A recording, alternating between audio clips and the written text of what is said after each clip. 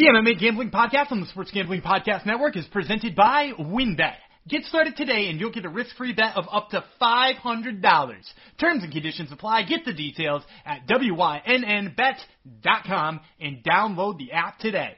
We're also brought to you by Better Than Vegas. Better Than Vegas is your home for free daily video picks from the SGPN crew. It's like YouTube for sports betting. Make sure to subscribe to our profile at sportsgamblingpodcast.com/BTV. That's sportsgamblingpodcast.com/BTV. And finally, we're also brought to you by PicksWise. PicksWise has free picks every day for every sport. Check out all their expert plays and betting news at PicksWise.com. That's PicksWise.com.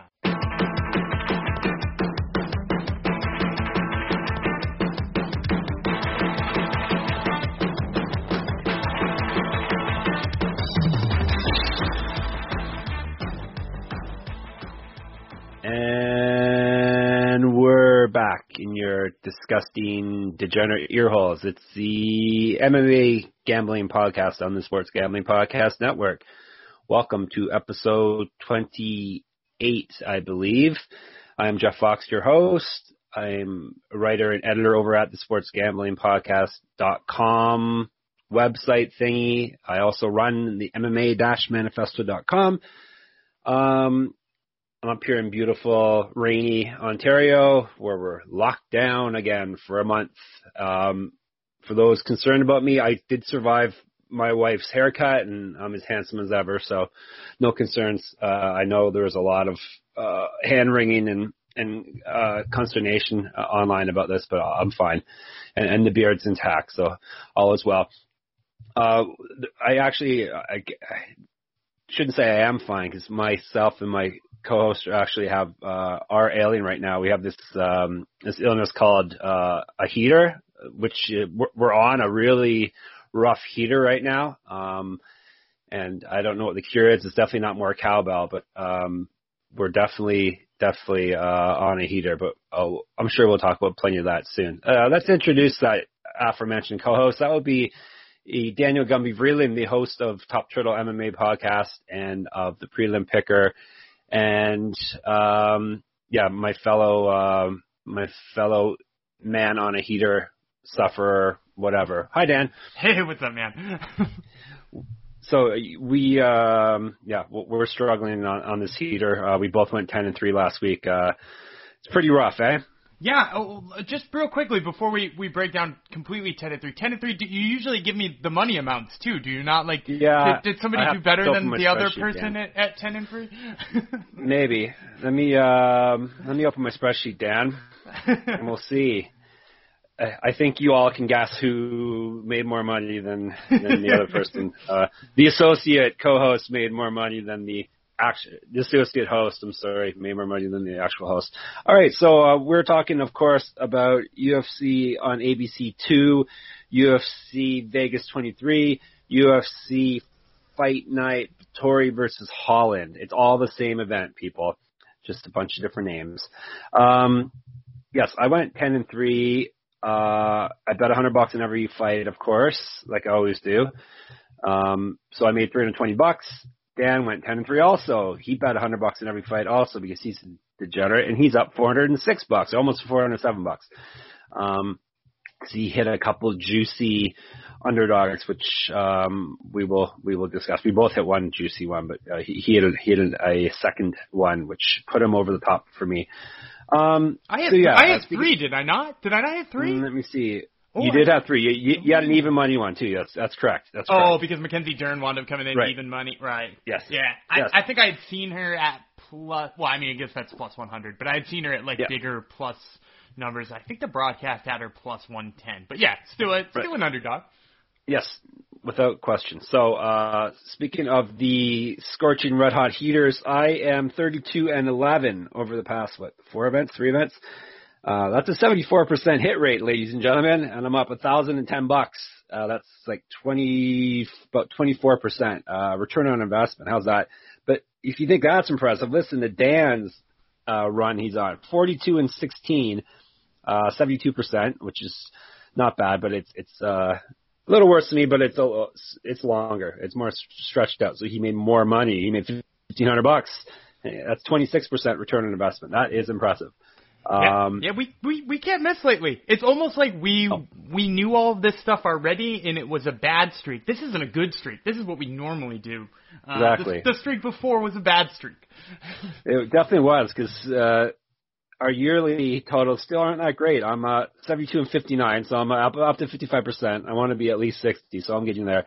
But I'm still down like $2,100, so that is rough. Dan is finally over 500.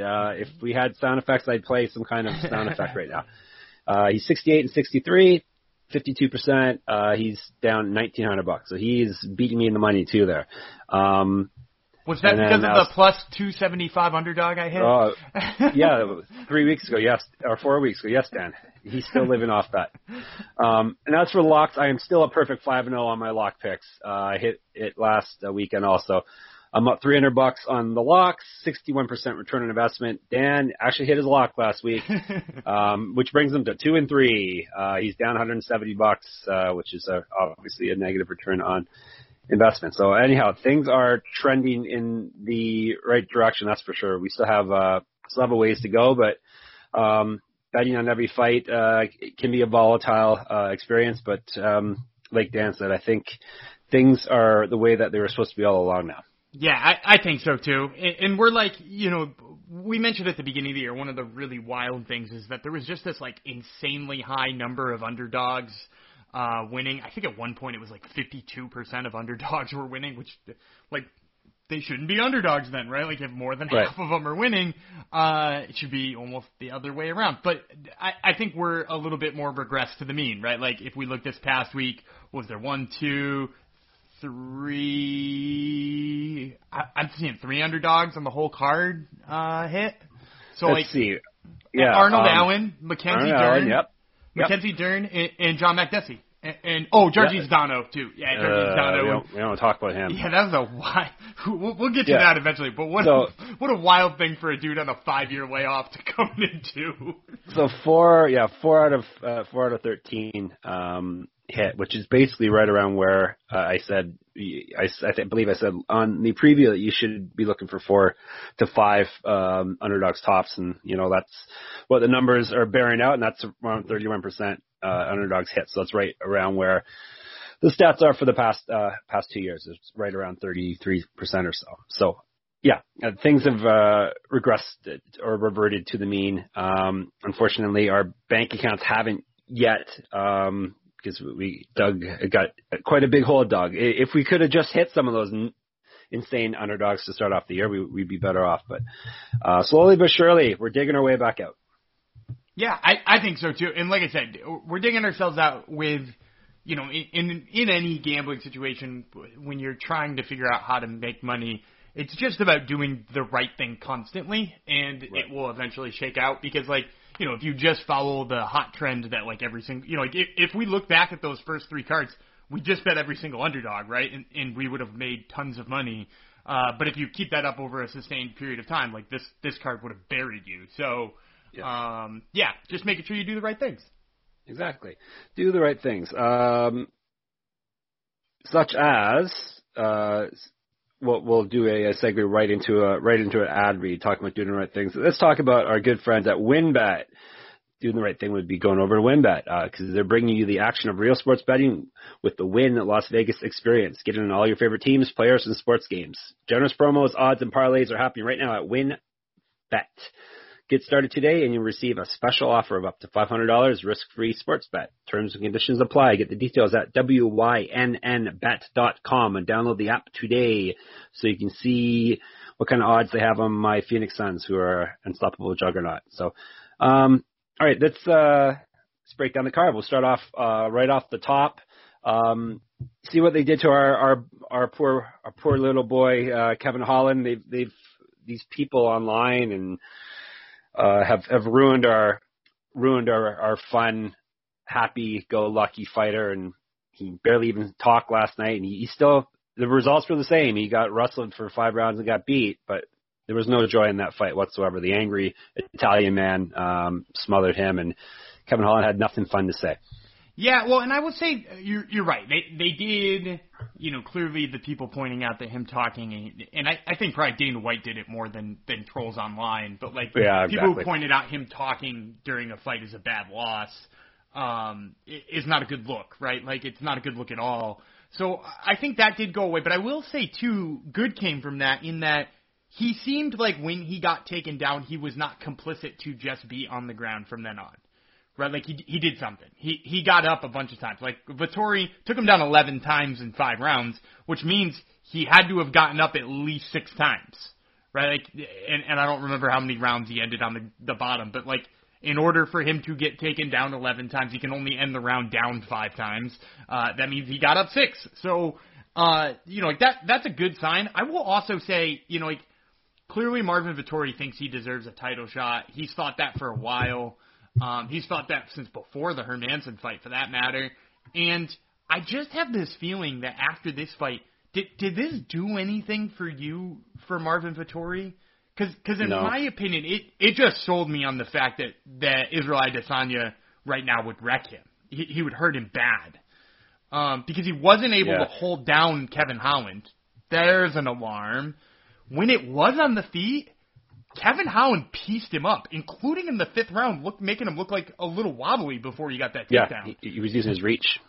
Yeah, so like, if you're having trouble with Kevin Holland's boxing, struggling for takedowns a little bit and struggling to hold him down, what in the world would make Dana White go, man, do we need to get him in there with Israel Adesanya, the guy who, like, does all of the things Kevin Holland does, but way better, right? Like, he uses his reach, he gets up when he's taken down, with the exception of the Jan Blachowicz fight, which was a little harder for him, but he gets up when he's taken down, and he makes it hard for you to get on the inside. Like, man, I just think, Marvin Vettori took a risk in fighting Kevin Holland, a guy ranked much lower than him when he was supposed to fight Darren Till. He wanted to stay active. You got to give him credit for that. But, man, I actually think he did more damage to his stock here than he did good.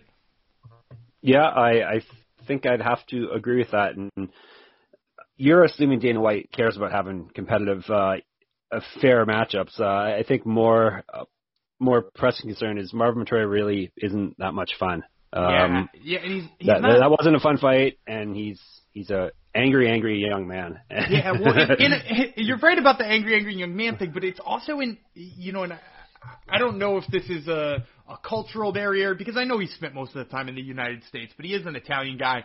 I don't know if it's a cultural thing, but like, there are fighters who talk up fights and do the pre-fight weigh-ins and stuff with a sense of anger, but I feel like there's something about his that's like kind of off-putting, and I'm not quite sure what it is, but like, Colby Covington comes into every fight, and people get jacked up for his fights, right? I don't particularly like his brand of anger, but like, he goes in angry, and people are like enthralled by it in either the love or hate way. This is almost like not only like a hate way, right? Like they people clearly don't like the way that Marvin Vettori comes into fights, but like also in a way that like is not even like marketable dislike, and I don't know what that is. I don't know why that is. But it does seem not particularly a good sell, which is too bad too, because like he comes from a country that doesn't have a lot of MMA fighters that are have reached the highest level at the very least. That could be an inlet for the UFC, and it just seems like I don't know. There's something about it that the common fan does not enjoy. Plus, the fighting style, ground and pound, is not usually a fan favorite style, and he's not a finisher. He's got 2 knockouts in his career. He has what, half of his wins have come via submission, but if you look at his UFC record, he's got two submission wins. That's the only finishes he has over 2, 4, 6, 8, 10 fights. Yeah. So it's not like he's not fireworks inside or outside of the cage. So I think the ground and pound too is just like it's there, but it's not particularly vicious. I know they hyped up the swollen eye Holland, and hey, he might not have been able to see, because they asked him if he could see out of that eye, and he said, "I can see you," which doesn't answer that question at all. Right.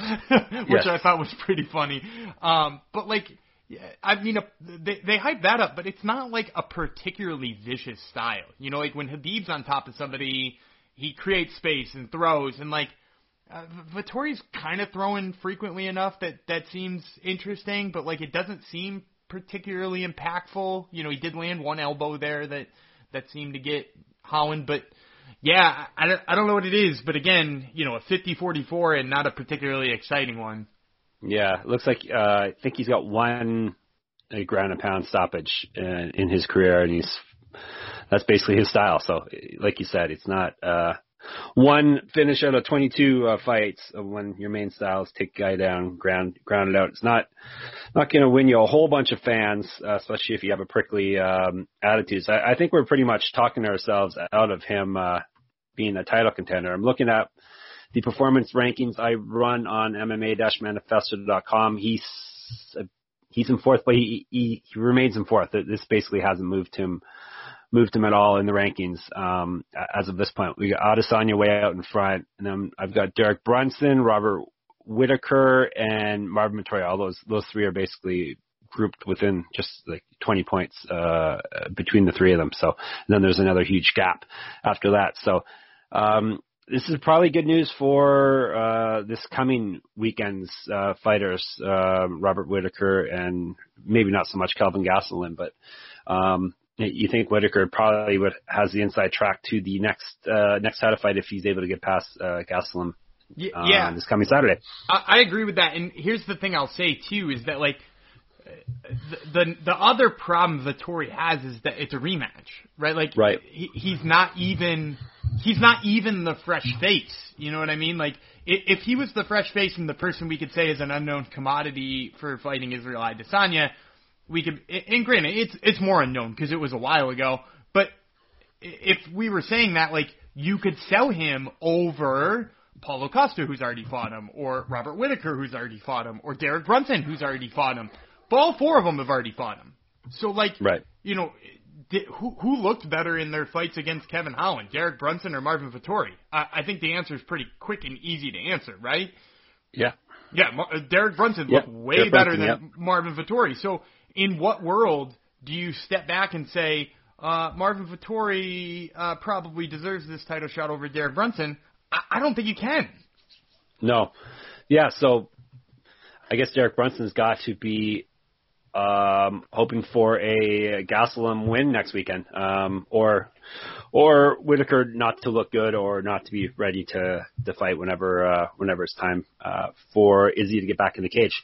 Yeah, I think that's his only path. Because really, I think and either of those two, Derek Brunson or Marvin Vettori, in all actuality, probably have to fight Paulo Costa. Like, I think both of them should be clamoring to try to get their hands on Paulo Costa as quickly as possible because I think that's the path. Right. Because ultimately, you know, and I don't need to spoil our Thursday preview, but like, I don't expect Robert Whittaker to have a whole lot of trouble with Kelvin Gastelum. You know, like Kelvin Gastelum, very good fighter. He's perhaps given the very best fight to Israel Adesanya, with the exception of Jan Blachowicz. So, like, you know, we'll talk more about that later, but, like, I don't expect him to have problems. And I think, you know, the whole, you know, New Zealand, Australia, you know, conglomeration you have there between those two, it just sets up, like, a really nice fight. And, yeah, Izzy won the first fight, but again, we've got a whole bunch of people who Izzy's already beat. That's sort of the problem with the middleweight division right now. Yeah, it's a shame that he can't fight at light heavyweight. This would all have been cleared up if he could have won the light heavyweight belt, and then they could have had him surrender the middleweight one, and all these other guys could have been in the running for a belt. But that's not the case. So what do you think's next for Vettori? You think it's probably like a Paulo Costa type fight, or Darren Till perhaps? Maybe Darren Till, since they seem to still hate each other. Yeah, I think the only problem with the Darren Till fight is Till's going to be out a while, right? Like, your broken collarbone doesn't just heal real fast, and in addition to that, like, if you come back on a broken collarbone, those do tend to break pretty quickly again if they're not fully healed. So I actually think between Darren Till and Paulo Costa both having these, like, ambiguous injuries that will see them both on the shelf for a while, I think logically you're going to see those two fight each other like down the road, because either of them would be a good sell for a title fight. That could be a number one contender fight later. So I think what you're going to wind up seeing is Vettori versus Brunson. I think it's probably the only thing that makes sense. Both of them just manhandled Kevin Holland. Both of them present a style that the other one kind of hasn't seen in a while. So like I think that would be fun, and it would answer a lot of questions. It would make a contender out of one of them. Because like I said, unless Calvin Gastelum goes out there and absolutely stomps Whitaker or makes him look stupid in a win, I think it's got to be Whitaker next. Like I don't think there's any other option. So Vettori and Brunson need to make sure that they don't Colby Covington themselves and put themselves on a shelf stupidly for too long. Or Leon Edwards, we can call that or also. Or we get Leon Edwards ourselves or whatever, yeah. Exactly.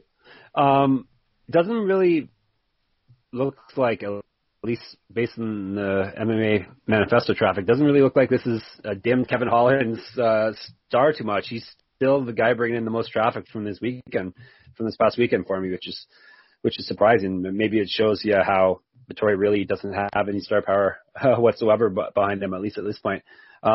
We didn't really learn much on Kevin Holland's end there. It's not like he had time to change his fight. He still struggles to stop takedowns. When he's on his feet, he looks like a world beater, but he can't stop takedowns. And it doesn't matter if he's a black belt in Brazilian Jiu-Jitsu, which they always bring up. He's not exactly subbing a whole bunch of people off of his back, and he's constantly on his back, it seems. Yeah, and I would say, last time we talked a little bit about the prospect of him going back to welterweight, right? Because he had fought at welterweight a bunch of times in the past. I think it was probably like way back in like 2017 he had fought like at that weight. And like I think there's still a possibility that like going back there is probably the right move for him. And I don't know if he's bulked up. I know he's crazy skinny for even middleweight, but he's coming in 2 or 3 pounds light every single time. And I don't know if he does that for a reason or if he just doesn't cut much or like what's going on. If he can go down to welterweight, I think there's actually a lot of intriguing options on the edge of the top 15 for him there. Again, the top of the divisions in most of these divisions are going to be a nightmare for him because they're guys who can wrestle. With the exception of middleweight, not being too many wrestler types up there. So, like, I think there are probably more intriguing matchups for him there, but, like, yeah, he's got to get somebody who will just strike with him to get him back on the right track. Yep, without question. But I guess a more reserved performance from him probably did more for his reputation than losing the way he did to Brunson, even though basically it was pretty much the same fight.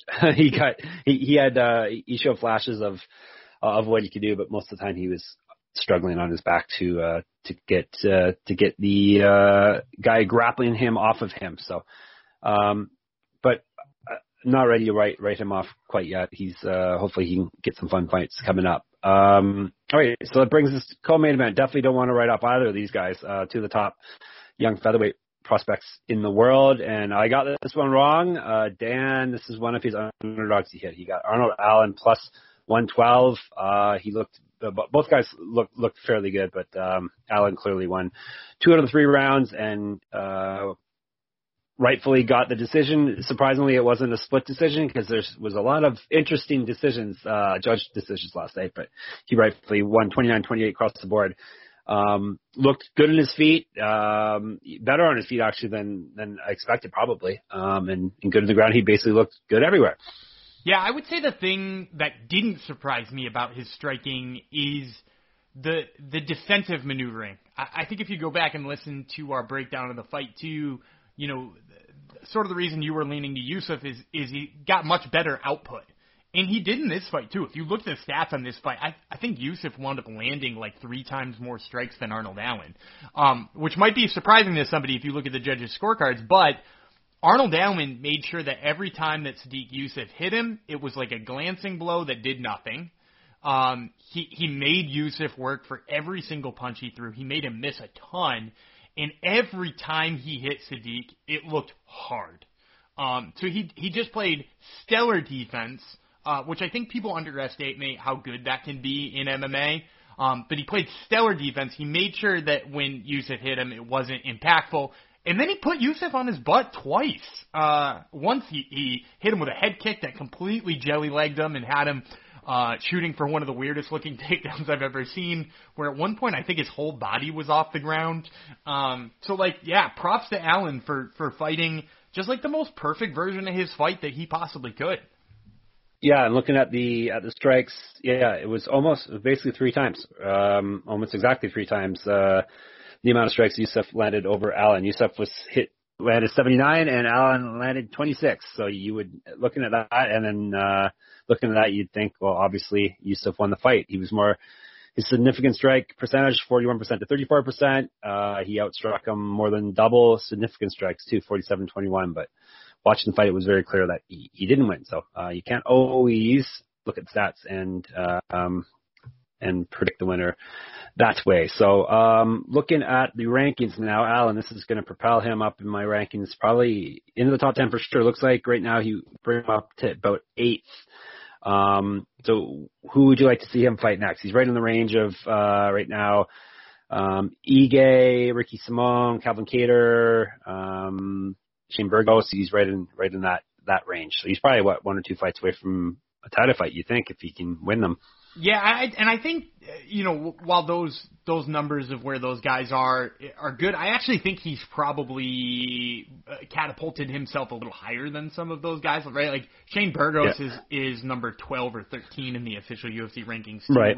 Which he's not going to go down and fight somebody like Shane Burgos, especially because isn't he on like a 150 fight win streak in the UFC now or something? He said he was Arthur Allen, he's 8-0, yeah. So I got to imagine that brings him pretty far up. The problem is like there's not a lot of options in front of him. Dan Ige is scheduled to fight Korean Zombie, so like that's out. Josh Emmett seems to be on this really long injury run. I don't know if he's good again. Yair Rodriguez may or may not be on a USADA suspension. I have no idea what's going on with that. I'm pretty sure he is, but we're not going to say obviously it is. But Dana White danced around it saying that he is without actually. Without actually saying that he's been suspended. Usually these things get announced or they get out, but no. We don't know for sure if he's on a suspension, but it appears that way because he doesn't seem to be injured or anything like that. So I think he's actually, I had him marked down as being eligible as of March the 8th, so he may be eligible again at this point. Yeah, so like he would be kind of a fun fight. Yair Rodriguez for Arnold Allen to see what he could do. I actually would like to see him against somebody like Zabit, too, but Zabit is, again, another weird one in this division who's like, I'm just going to wait for my title shot. And for what? For what? Because you just beat Calvin Kattar for 2 out of 3 rounds? How does that make you more deserving than Max Holloway, who beat Calvin Kattar to within an inch of his life? You know what I mean? Like, Zabit would have lost a 5-round main event. Instead, it was a weirdly 3-round main event that he won and would have lost rounds 4 and 5 by all accounts, right? So, like, you can keep waiting, dude, but again, you're going to Colby Covington, Leon Edwards yourself. So, I mean, I guess that doesn't leave Arnold Allen with many options up there. Wait to see what shakes out. I guess if Calvin Kattar's brain heals a little bit faster than we expect, that wouldn't be an awful matchup for him either. Because, like, obviously Calvin Kattar's, was seen as one of the better boxers before he got pieced up. That could be fun. I think a lot of these matchups are fun for him. It's just like nothing really seems like open and obvious for Arnold Allen at the moment. No. And Yusuf, it didn't look bad in there. Put a good account for himself out there, and just the prospect loss. It just happened that he lost to another prospect, but I don't think this diminishes his star too much. Maybe he can get an easier matchup next time in the cage and get on another winning streak, because that was basically his only UFC loss. He was 4-0 heading into that, so he was on a nice little win streak himself. So it's only his second pro loss, and I think he'll be fine after this one. I think he'll be fine too. And the other thing about featherweight too is there's a lot of good options to get him right back on track, right? Like the edge of the top 15 is all undefeated guys like Bryce Mitchell and Movsar Evloev, and Ryan Hall should be in there but was dropped for inactivity faster than anybody's ever been dropped for inactivity, and has another fight booked immediately after that. So, like, you know, Yusuf has got a lot of options like most of those guys. He's also got guys like he could fight Alex Caceres, right? Like, Alex Caceres is on like a 4-fight win streak, is probably just outside of the top 15, and is a little bit more of a favorable matchup than Arnold Allen. He's still got like some of the same defensive things built in like Arnold Allen does, but probably just like a lesser version of it. So, yeah, Yusuf's got lots of options. I'd like to see him against any of those guys I mentioned there. There you go. Let's tell you about, before we move on, let's tell you about BetterThan.Vegas. How about BetterThan.Vegas is what I'm trying to say. It's like YouTube, but for what hashtag the gens only care about, which would be sports betting, of course. Us good people over at Sports Gambling Podcast are giving out free daily video picks over on our Better Than Vegas profile page. Better Than Vegas is always running a ton of free contests as well. They got a ton of free picks and handicappers to check out. So make sure you subscribe to our profile so you don't miss a pick over at sportsgamblingpodcast.com/BTV. That's sportsgamblingpodcast.com/BTV. And may as well, you can follow Top Turtle MMA too while you're on there if you want to see Dan. I think, did I give out winning picks last week? I gave out 2, if that's helpful. I told you that you should bet on Mackenzie Dern and Luis Aldana. There you go. Which are 2 people who won their respective fights. I was 2 for 3 now I think about it. I had Vittori, I had Yusuf, which was wrong, but then I had McDessie. So I got you, if you followed my advice, I got you a big fat plus 155. So there you go. Not too bad there. So anyhow, make sure you go over to BetterThan.Vegas. All right, so the third fight was a middleweight slugfest between Julian Marquez and Sam Alvey, the Cuban Missile Crisis versus Smiling Sam, and like I said, it was a slugfest until Marquez basically destroyed Alvey's brain and then put him in a submission until he went to sleep because Alvey wasn't going to tap out. So it says it was a submission victory, but it basically was a knockout / TKO victory at that point. Yeah, I think so too. Also, you said he wouldn't tap out. I actually think if you go back and look, it looks like he tried to tap out before he that's true. Yeah, which is kind of one of the more sadder ways that somebody goes out. But I was not, going into this fight, not overly impressed with Julian Marquez because I thought his fight with Maki Pitolo didn't look particularly good. I don't know that I'm any more sold on him as like a guy at middleweight. You know what I mean? Like Sam Alvey has been on one of the worst runs the UFC has seen. And granted, some of those are split decisions that were kind of close or, judges' scorecards that I'm not quite sure of or, you can go back and look at MMA decisions and see there is some debate on some of those fights. But, this is, for results-wise, one of his worst runs. And, for a guy who just counterpunches, you would have liked to see Marquez look a little bit better than that. And maybe, hey, he did what he did to get the win. But yeah, I'm still not completely sold on where he stands at middleweight. No, it was one of those fights. I'm like, do I really have to pick someone to win this one? Because neither of these guys are particularly good or inspiring. Fun to watch, I guess, if you like slugfest. So, yeah, Alvey is now 10-10 in the UFC, but half of those losses have come in his last 5 fights. He's lost 5 straight, and he makes a good chunk of coin. I know has that style that they like, and they did just actually he just got a new contract before this fight, I think, which is surprising on a 4-fight losing streak. So maybe that speaks to how much they like him, but. And they did give him Fight of the Night bonus last night, which I think Dan wants to complain about. But yeah, he makes about $70,000 per fight, another 70 if you win. So I'm basically dancing around saying that this could be the end of Sam Alvey in the UFC. You'd think, possibly at least. I think so too. I will correct you real quick though. That isn't a 4-fight. He wasn't on a 4-fight losing streak. You're missing the one draw he had in there with Dao Jung, which is he actually looked really great in that 3rd round. I was really impressed with him in that fight. Which maybe that's what got him one more.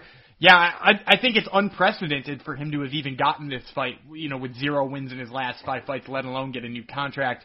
I mean, unless they negotiated that contract to be smaller. As his if you want to stay, you're going to have to fight for less. which again would be fairly unprecedented. But you don't see that usually. Yeah, but like you said, he does have a fan-friendly style. Maybe they do want to keep him around.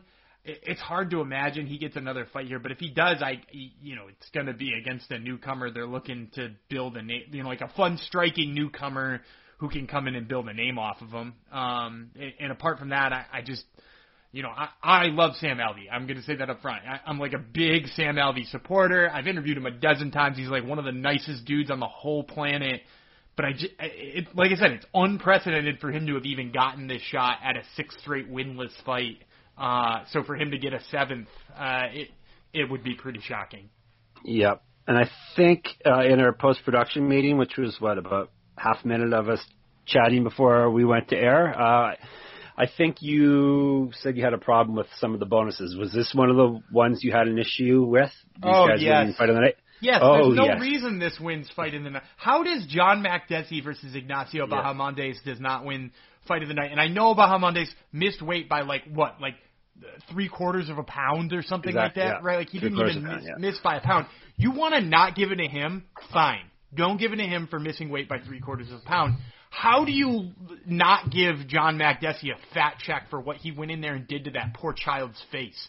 Because he absolutely dismantled a dude with a kickboxing background, right? Like Ignacio Bahamondes is got like a 20-fight kickboxing background. Not that Makdessi doesn't as well, but he went in there and pieced him up and hurt him bad a couple of times and put on the fight that you talk about guys putting on, and then you turn around and hand it to Sam Alvey throwing 5 counter strikes. And again, I love Sam Alvey. There's no way he gets that bonus over John Makdessi. Yeah, that fight really wasn't that good. But yeah, let's talk more about the Makdessi one. I thought we were in trouble at the start of that fight. We're not getting this underdog pick coming through because Makdessi was having issues with the range because Ignacio is just massive for lightweight. He's 6'3", I think they said, and he looks every bit of it, and got a very unusual style, constantly switching stances, and it looked like it took Makdessi a little bit to figure out his range and how he's going to attack the youngster, but he did get it figured out, and he really laid it on him. But the Ignacio was not backing down. His face was definitely worse for wear by the time the fight was over. But that fight definitely was the fight of the night. Yeah, I agree. Crazy that was a split decision. First of all, I will also say, yes, that too. Yes, you mentioned some wacky scorecards. That's a wacky scorecard. There's no way Ignacio Bahamondes won that fight. But I'll also say I think one of the reasons why I originally picked Makdessi was what you just mentioned is the guy has been in the UFC for a decade. And you don't just stick around in the UFC for a decade just because you're all right. He's a great striker, and he picks up reads pretty well. As the fight goes on, he figures you out. And sometimes that takes a little longer, and it's cost him fights in the past. But, not that Bahamondes is not a nuanced striker. It doesn't have, a lot of things going for him. But it was pretty much just length that he was having trouble with. So, once he figured that out and got around it, it was his fight the whole time because he is a more technical, more experienced striker. So once he figured out the one sort of hiccup in Bahamondes' game, he just took it to him. And for that, that's why I liked John Makdessi in this fight and why I broke down why you take the plus 155 dog here. So, props to Makdessi, and it's just too bad that he didn't walk out of there with a fat check too. Yeah, Bahamondes did look good though. He's definitely got a future in this sport. He's at least fun to watch, that's for sure. Yeah, I think I said too in the preview show that I wasn't 100% sold on him yet. This fight did more for me than some other guys in wins on this card, right? I mentioned Marvin Vettori didn't move up very much in my stock. Julian Marquez didn't do much for me. I'd say Ignacio Bahamondes, I feel better about him. There's more of a movement in a positive direction for him than most of those other guys we mentioned. Right. And looking at MMAdecisions.com, all the media members had it for Makdessi. Either Sean Sheehan of Severe MMA had it 30-26 for McDessie. Everybody else had it 30-27 or 29-28. Yet Derek Cleary, one of the officials, one of the judges of the event, had Bahamondes win round 2 and round 3. Wild. And, just freaking wild. Yeah. McDessie outstruck Bahamondes 43-35 in round 2, 51% accuracy versus 32% accuracy, and then round 3 he outstruck him 45-40, 54% to 33%. So he had the accuracy and the volume on his side. So how do you and the impact? And the impact. Yes. That's the other thing that we're not, you can't factor in with numbers. But like just his facial deconstruction aside, like the punches that McDessie were landing were far more impactful, which with the judging criteria, that's really what they weigh. So, all aside from the numbers here, he deserved this fight in every sense of the word. Exactly. And when one of your colleagues have it 30-27 for McDessie, how can you have it 29-28 for his opponent? That something doesn't add up there. But we had that wasn't a lone situation. That wasn't an anomaly last night. We had some interesting decisions. So let's jump back up to the main card. Mackenzie Dern got the biggest win of her career, I would say. In the mom fight, she took Nina, formerly Nee Ansarov, now Nina Nunes, took her down and worked an armbar until 12 seconds left. She finally secured it, and Nunes tapped out immediately because you don't want Mackenzie Dern with hold of your arm. So she looked very good, and that's definitely her star is still bright, and she's still racing to the top.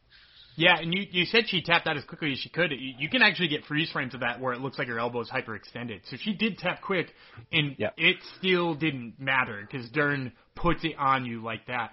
I was impressed with Dern. Like we said in the preview show that Mackenzie Dern is probably not that far from a title shot. No. For what it's worth, the UFC sees her as wildly marketable because of her, Instagram, and because she's half Brazilian, half American, and because she's got this grappling pedigree where she comes from, an amazing black belt father. Like, she's marketable. But in addition to that, I will just say the pieces of her game that I've always kind of doubted shown through is like massively improved in this fight, right? Like her striking looked good. I thought she was beating Nunes in the striking until she took it down, which is another thing. She took her down, which I think not enough people realize about Mackenzie Dern is historically her takedown offense has been trash. Like really, really bad. Like if I'm not mistaken, I think it was like 5% coming into this fight. It was like 1 of 20. And that includes failing on takedowns against people like, in no disrespect to the names I'm about to say, but like that includes a lot of failed takedowns against somebody like Ashley Yoder. And like Ashley Yoder is a good grappler, but she shouldn't be able to stuff every takedown you throw at her. It includes a lot of like failed takedowns against like Amanda Bobby Cooper. And like, again, no disrespect to those names, but like if you can't take those women down, you're probably not an elite grappler in the UFC. So for her to have now changed that narrative and used a very nice takedown to get Nina Nunes down, right? Like she got the single leg and she tripped the far side leg. It was very slick. And then, just dismantling on the ground the way we know she could. The dismantling on the ground like we knew she could is less impressive to me than the fact that those other two aspects of her game seem to be developing quite nice. And man, it's got to put her on a short list of people, just behind Weili and Rose for that title shot. Yeah, without question. First off, Nina Nunes is a fun name to say, I have to say. I'm glad she's going by her married name. It's more fun to say than Ansarov. As for Dern, yeah, her takedown accuracy, it's up to a whopping 10% now. With that takedown.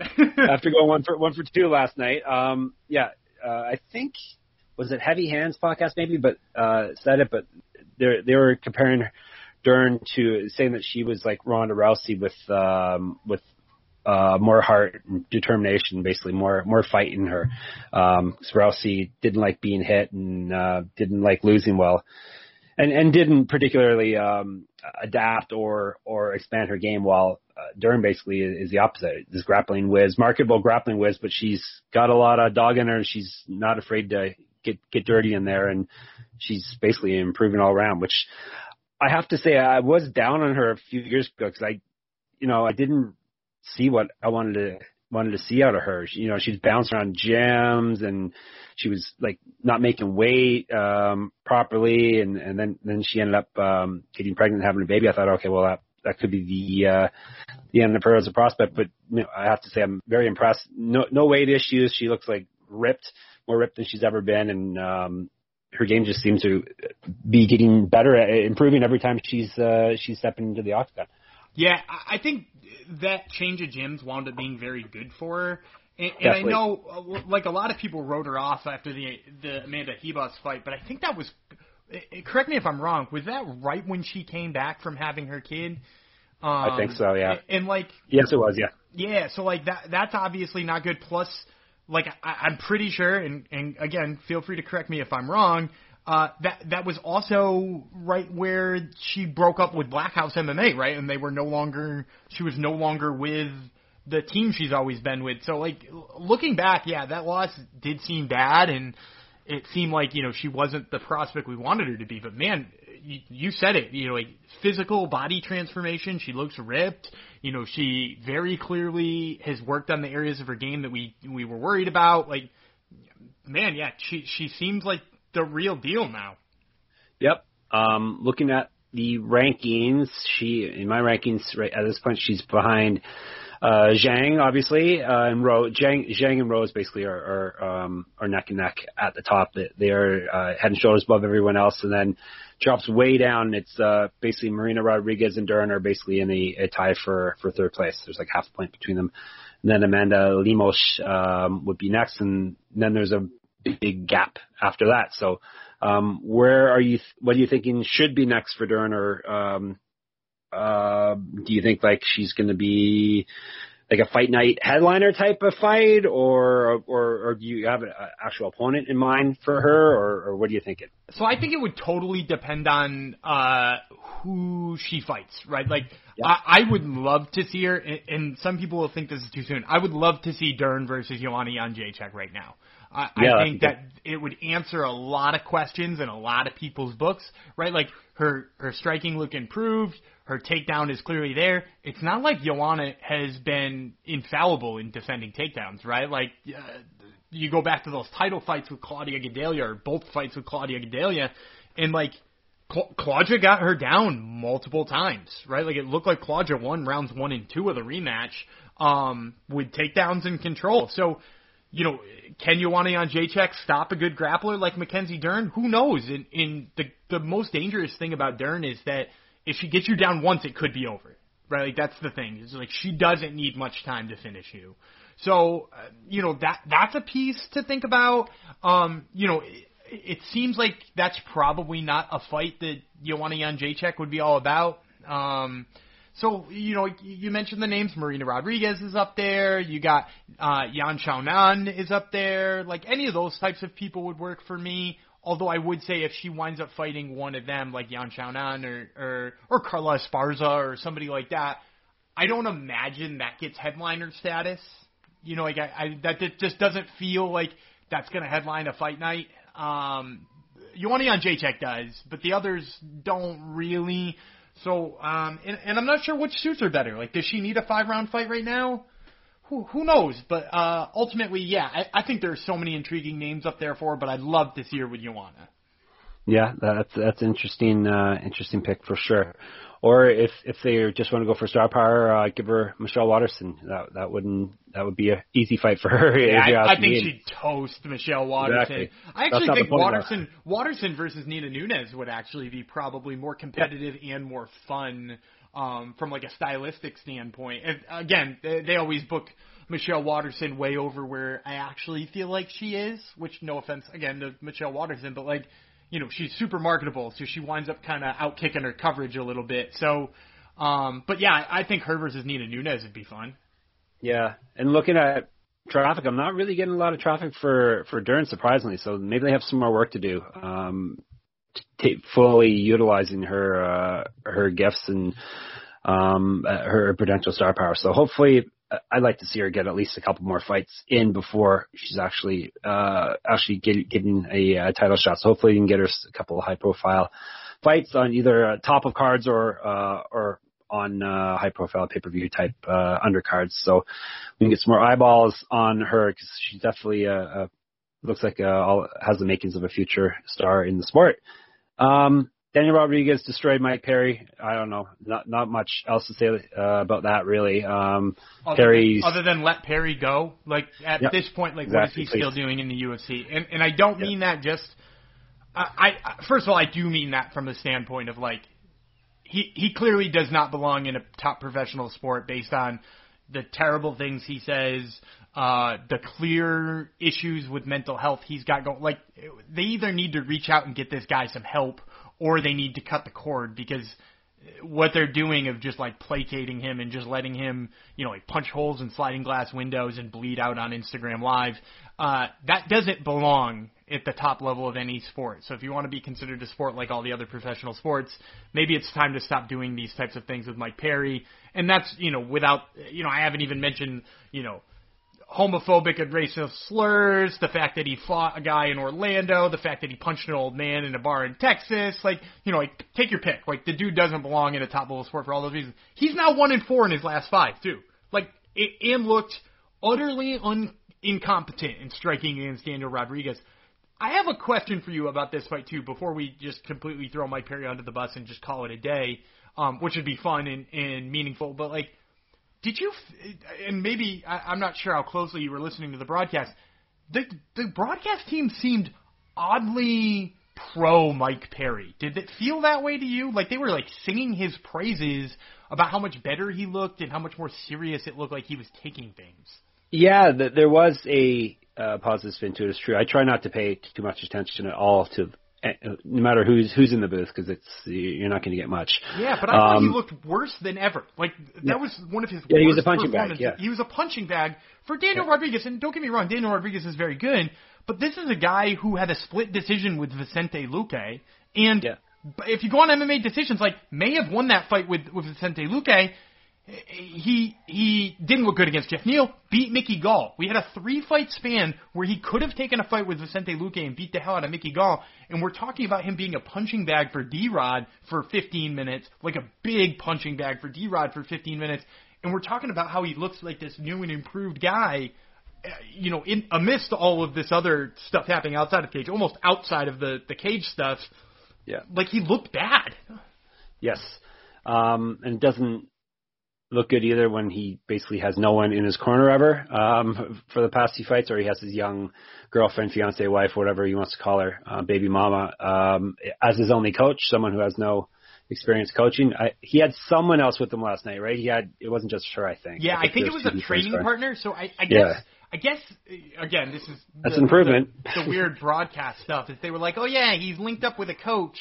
But because of some conflicts, that coach decided not to come and corner him. So this is one of the guys he kind of trains with.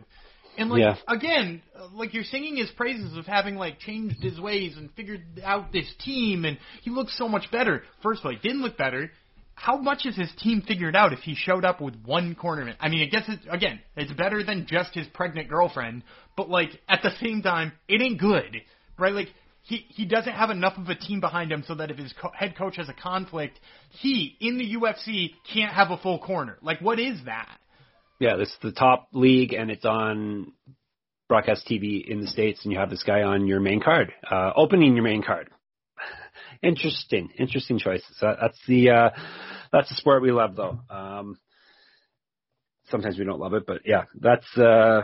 Yeah, not much else to say about that. So buy Mike Perry. He makes a lot of money too, so he can hit the bricks for all I care.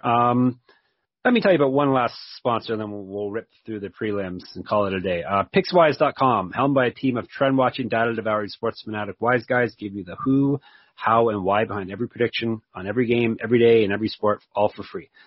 NBA, MLB, and NHL, whatever the sport, they have you covered with free analysis and, more importantly, free picks. Plus, they have all the betting news you need and expert best bets. Head over to Pickswise.com for all the free picks you need. That's Pickswise.com. All right, we'll just rip through the prelims. Feel free to interrupt anytime you want to say something about one of these fights. Joe Solecki won a grappling fight over Jim Miller. Wasn't particularly exciting, at least in my eyes. He spent most of the time on the ground with really not a heck of a lot happening there, but it was still an impressive victory for the youngster. Makes him 3-0 in the UFC now. Yeah, I like that he was basically able to control Jim Miller, because that's a hard thing in its own right. And right. Hey, he's a really great grappler, and for him to have even done that, it sort of shows that he's there. He's a guy now. Yep. Matthias Gamrot knocked out Scott Holtzman. Holtzman was basically swinging from his ankles like Vladimir Guerrero back in the day. Wouldn't you say? He was swinging at balls in the dirt, trying to take out Gamrot, but it was Gamrot who ended up knocking him out. Yeah, and I think this is the Matthews Gamrot that everybody believed was going to be there, because his debut was not good. I think he won his debut. I actually think that was a bad judge's decision, but everybody expected this kind of version of him, and hey, he actually got it done in a way that not a lot of people saw with the KO here, because I'm a big fan of his wrestling. I thought his wrestling was going to be the difference maker here, but I mean, once again, another guy that makes you feel like he's the real deal. No doubt. We went through McDessie already. Yeah, and then our hashtag chunky guy let us down, Yorgan De Castro. And I want to say wild fight, but it was only wild for a few seconds. The rest of it was them stalking each other. But yeah, he got his lights put out very quickly by Georges Banho, the Man Mountain, who came off the bench after 5 years and took this De Castro out and probably took him out of the UFC, you think, possibly. At this point. He's win. Another one who's kind of unfortunately on his way out, but I think you have to, because first of all, he just lost to a guy in a 5-year layoff, and second of all, the problem with him in his last 2 losses is he's looked complacent. He looks like, he kind of looks a little bit like Sam Alvey, and it's like a big counter punch or nothing. That's it. He's a big counter punch or nothing. And in his debut, we got a lot of positive praise for him because the big counter punch landed on Justin Tafa, no less. So a big win. So I think the praise got heaped on. He looked better in the Contender Series when he was ripping leg shots and doing everything he possibly could. The last 3 fights, the output has just been so bad. And I like the guy too. He's another one like Sam Alvey I'm such a fan of. But getting knocked out by a guy in a 5-year layoff to make it 3 in a row for you while you seem to throw almost no punches at heavyweight while being a touted kickboxer. I can't see the UFC keeping him around at that point. No, Dan and I are laying down the hatchet on a lot of people today on today's show. How many people? We fired quite a few people already. So 3, I look think. Out. And look out. It's way more than I like. This is a fight worth mentioning. The bantamweight prospect fight, Jack Shore and Hunter Azure. We got this right, but barely, because this was another one of those split decisions, which made no sense. 2 judges had Shore winning every round. One judge had Azure winning 2 rounds and Shore only winning 1. So that's inexcusable. Yeah, it was inexcusable. I will say the thing that baffled me a little bit about this one is I said the one thing that made me pick Luis Saldana is my my lock instead of Jack Shore was I was a little worried of the wrestling of Azure versus Shore because Shore's grappling is really good. I thought Shore would win in the stand-up, which I was right on that as well. But actually, Jack Shore's wrestling looked better than Hunter Azure's, right? He took him down, he took his back, he looked good wrestling. So another guy who I think sort of cemented his place as being a guy at the bantamweight division. So good on Jack Shore there. He stays undefeated. Yeah, deep division, so hopefully he doesn't get pushed too much. But yeah, one judge had Azure winning the first 2 rounds. So it's got to be because of the one takedown he had in those, right? Didn't he get one takedown and no offense, 6 seconds of top time? So I get it, but that can't possibly win you around when you got pieced up on the feet and controlled in some grappling exchanges in your own right. Yeah, it was interesting, but yeah, when I heard it was split decision, I thought, oh no, we're going to lose this one. We're going to get robbed, but no, we weren't, luckily. So that was my lock also, so I'm glad I hit that. And then Dan's lock was Luis Saldana, who won. tough fight against Jordan Griffin. That I was thinking we're might be losing this one because Griffin was a dog in there, but Saldana ended up winning 2 rounds, 2-1. But it was a very, very close fight, if you ask me.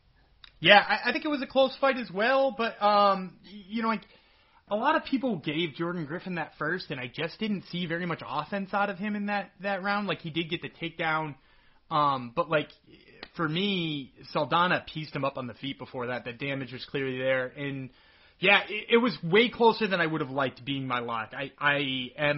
He's another guy who won, and I am a little bit lower on him despite him winning. I think he's got a lot of room to grow, whereas Bahamondes, who I was low on, lost, and I'm much higher on him. Yeah, well, looks like this was a robbery, actually. Look, according to MMA decisions, only 2 of the media scores gave it to Saldana. Vast majority gave it to Griffin. So I think a lot of that probably has to do with the commentary team. Because I was watching it the whole time, and granted, I had picked Saldana, so like I was leaning, my rose-colored glasses on him. Yes. But like I kept thinking to myself, like, the judges couldn't have possibly scored that first round for Griffin, right? And the announcing team was like, well, Saldana needs a finish, and I'm like, does he though? Like, I don't think he does. I think he's winning this fight. And then the judges read it all 3 for him, and I was like, okay, good. I'm not crazy. I wasn't seeing things wrong.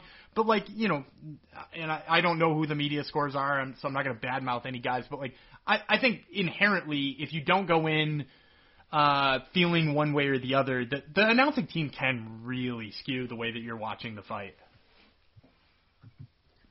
Yeah, the announcing team doesn't seem to know how fighting works either, or scoring works, which is interesting. So, and then fight that Dan got wrong, then I got right. Light heavyweights, Jung beat William Knight, smoked William Knight actually, 30-26, 30-26, 30-27, and I got that right, hooray! But Dan beat me on the night, but I won that battle at least. So, yeah, he was just so big compared to William Knight. It was striking how massive he was in there. Well, and the other thing too is, when we broke this one down, I picked Alonzo Menifield in all 35 times he was booked against William Knight, because I said Knight makes mistakes.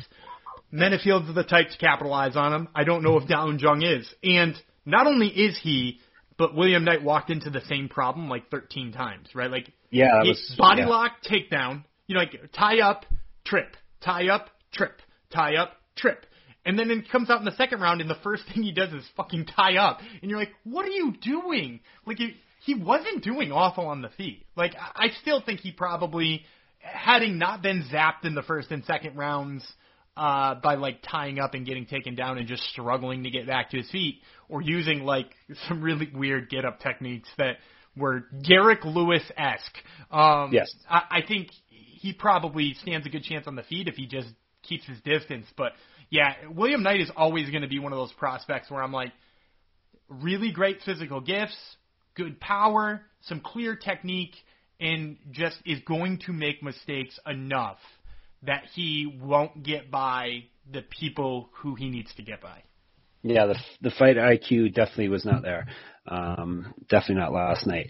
Then we started things off with a win. That's always nice. Impa Kasanganay tapped out Sasha Flatnikov in the second round after he exhausted him. Basically, he was totally gassed, it seemed, in the second round. So I think he beat him by exhaustion.